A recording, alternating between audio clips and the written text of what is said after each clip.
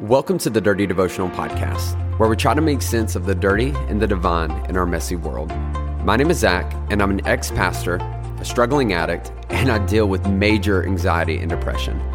Yet I deeply believe in God's presence in my life and in your life as well. I hope today's conversation inspires your thoughts, challenges your beliefs, and helps you feel seen, known, and loved by a real God. Thanks for joining.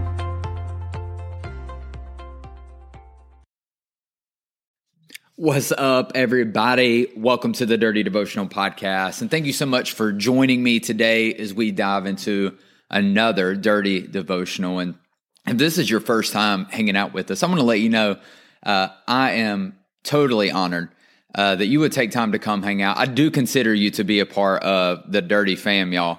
And I would love to hear from you. And so you can follow us on social media, Instagram or Facebook at Dirty Devotional. You could rate us and leave a comment and let us know your thoughts. But more than anything, I hope today is helpful for you. And I have been reading through the book of Exodus. That has been my quiet time as of recently. And I've really enjoyed it. And so I think I'm going to hang out here and talk about some stuff I'm discovering in the book of Exodus because it's got some pretty wild stuff. But as many of you know, a couple weeks ago, I had COVID, and I really thought I was going to avoid getting it. I had prided myself on avoiding it for about a year. I worked out consistently. I stayed on top of my health game, and I was like, you know what, I'm immune to it. And y'all, I was wrong. I was not immune to it. It wasn't bad as it could have been. I definitely had, I was lucky and did not have insane symptoms or anything like that. It was a pretty more mellow version of COVID-19. But my wife, y'all, I need to tell you a little bit about her. So when my wife cares about something, y'all, she goes above and beyond, and she desperately cares about me, and I'm super grateful for that. I hope she does because we're married. But when she found out I was sick, I had to isolate in our one extra bedroom, which was about 8 feet by 10 feet, had nothing in it but a bed. And when she found out I had COVID, about an hour later, she had flipped that bedroom basically into a 5-star hotel bedroom. She had brought a TV in there. She had brought Gatorades and waters and snacks. She had brought like the fancy sheets and covers and all of this stuff. And then she, over the course of that day, she basically flipped our living room into a pharmacy where she had all these medications, all these vitamins, where during every meal she would drop off food that she had made. She would drop off pills I needed to take. And y'all, she goes above and beyond. And that one of the things I know about her, she cares about me simply because of how she acts in those moments. And if you don't know my wife, you're missing out. She's the bomb. But anyone who does know her and is close to her knows that she goes above and beyond for those she cares about. And here's why. And I want you to write this down. Is because care and compassion always lead to action. Care and compassion always lead to action. They always do. And so it's one of those things. Here's why it's important, because some people will tell they care about you and that they're there for you. Y'all, until crap hits the fan, until that ish gets blown up, your life goes crazy, and then people will disappear on you. It's wild how fast people can go away. Me and my wife experienced that at a very high level this past year. And I'm sure you've been there, y'all. If you've lived any amount of time, one of the things you know is that people come and go, and that when things get difficult, sometimes people don't stay.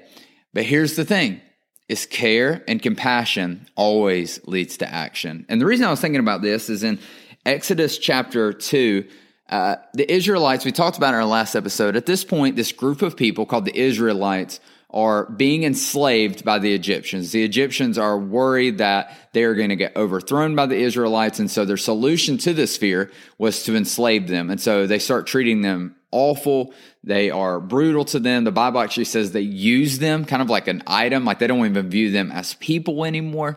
And it's awful. And this goes on for a really long time, until, listen to this, verse 23 of chapter 2, it says, "But during this long period, the king of Egypt died. The Israelites groaned in their slavery and cried out, and their cry for help because of their slavery went up to God." And y'all, this is powerful. God heard their groaning, and he remembered his covenant with Abraham, with Isaac, and with Jacob. So God looked on the Israelites and was concerned about them. That God was concerned about these Israelites. The God who literally is all-powerful, all-knowing, created the universe, is concerned about these people who are being oppressed. God is compassionate for them. And here is what we know about concern, care, and compassion is that it leads to what? It leads to action. And God, for the rest of Exodus, is intentionally invested in this group of people and goes above and beyond to bring them out of their slavery and into freedom and into a better life. And the rest of the Old Testament is a story of a God who cares for his people.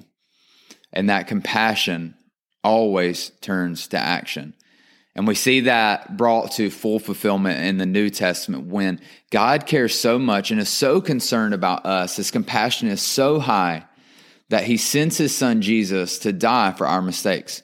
The Bible tells us that the wages of sin is death. And so basically for our mistakes, we were condemned and separated from God. But he sent his son Jesus to live for us, to die for us, and he conquered hell, death, and the grave so that we could have new life, a reconciled relationship with God. It's absolutely incredible. And here's where that incredible action started with compassion. And I was thinking about this. God, without a doubt, is compassionate for us. And the question I wanted to ask myself is, who am I concerned about? Who am I compassionate for? And I want to ask you that. Who do you care about? Who are you fighting for? Who are the people in your life that need you right now? That when maybe they've made a mistake for the 15th, 100th time, or maybe they are in a loss and in a season of huge transition and they feel like they're crumbling. That maybe today you need to be what Jesus was to us, you need to be to them. And you need to show up and care about them. That your compassion needs to turn to action. And y'all, here's the thing.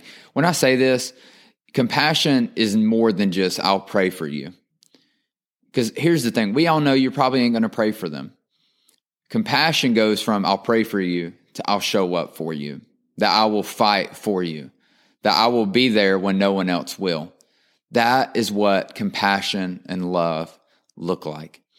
And so I want to ask you today, because I've been challenged with this from God, and I believe it could be challenging for you, is who do you care about?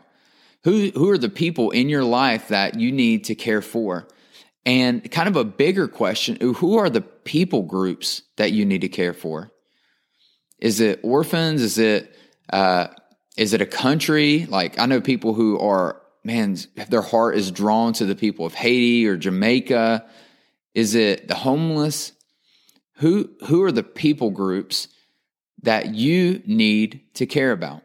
Because I believe the best way we reflect God to this world is when our compassion for someone and some people turns into action. And so today, how can your compassion turn into action?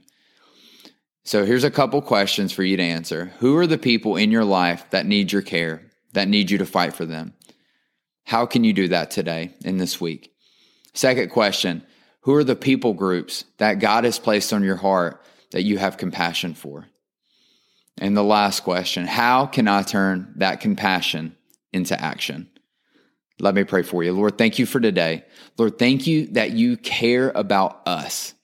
Lord, that we see in Exodus that you were concerned about your people and you fought for them, Lord, no matter what it cost you. Lord, help us do the same in our lives.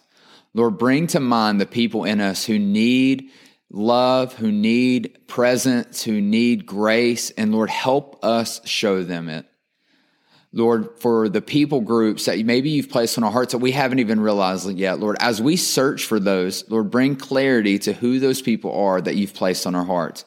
And Lord, lastly, help that compassion, help that care turn into action.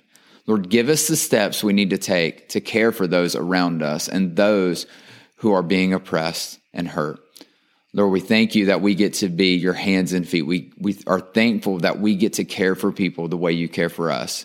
And Lord, we ask this in your name. Amen. Hey, thanks so much for joining me on today's devotional. If you want to get more connected, then be sure to follow me on Instagram at @Z_chill. That's at @Z_CHIL. Or you can connect with myself and other listeners through our private Facebook group. You can find this by searching Dirty Devotional Podcast, Dirty Family. Lastly, if you enjoy the podcast, please take time to rate it on iTunes or Spotify. This helps us reach more people and lets us know that my content is making a difference in your life. Most importantly, I hope today you felt seen, known, and loved by a real God. Be blessed.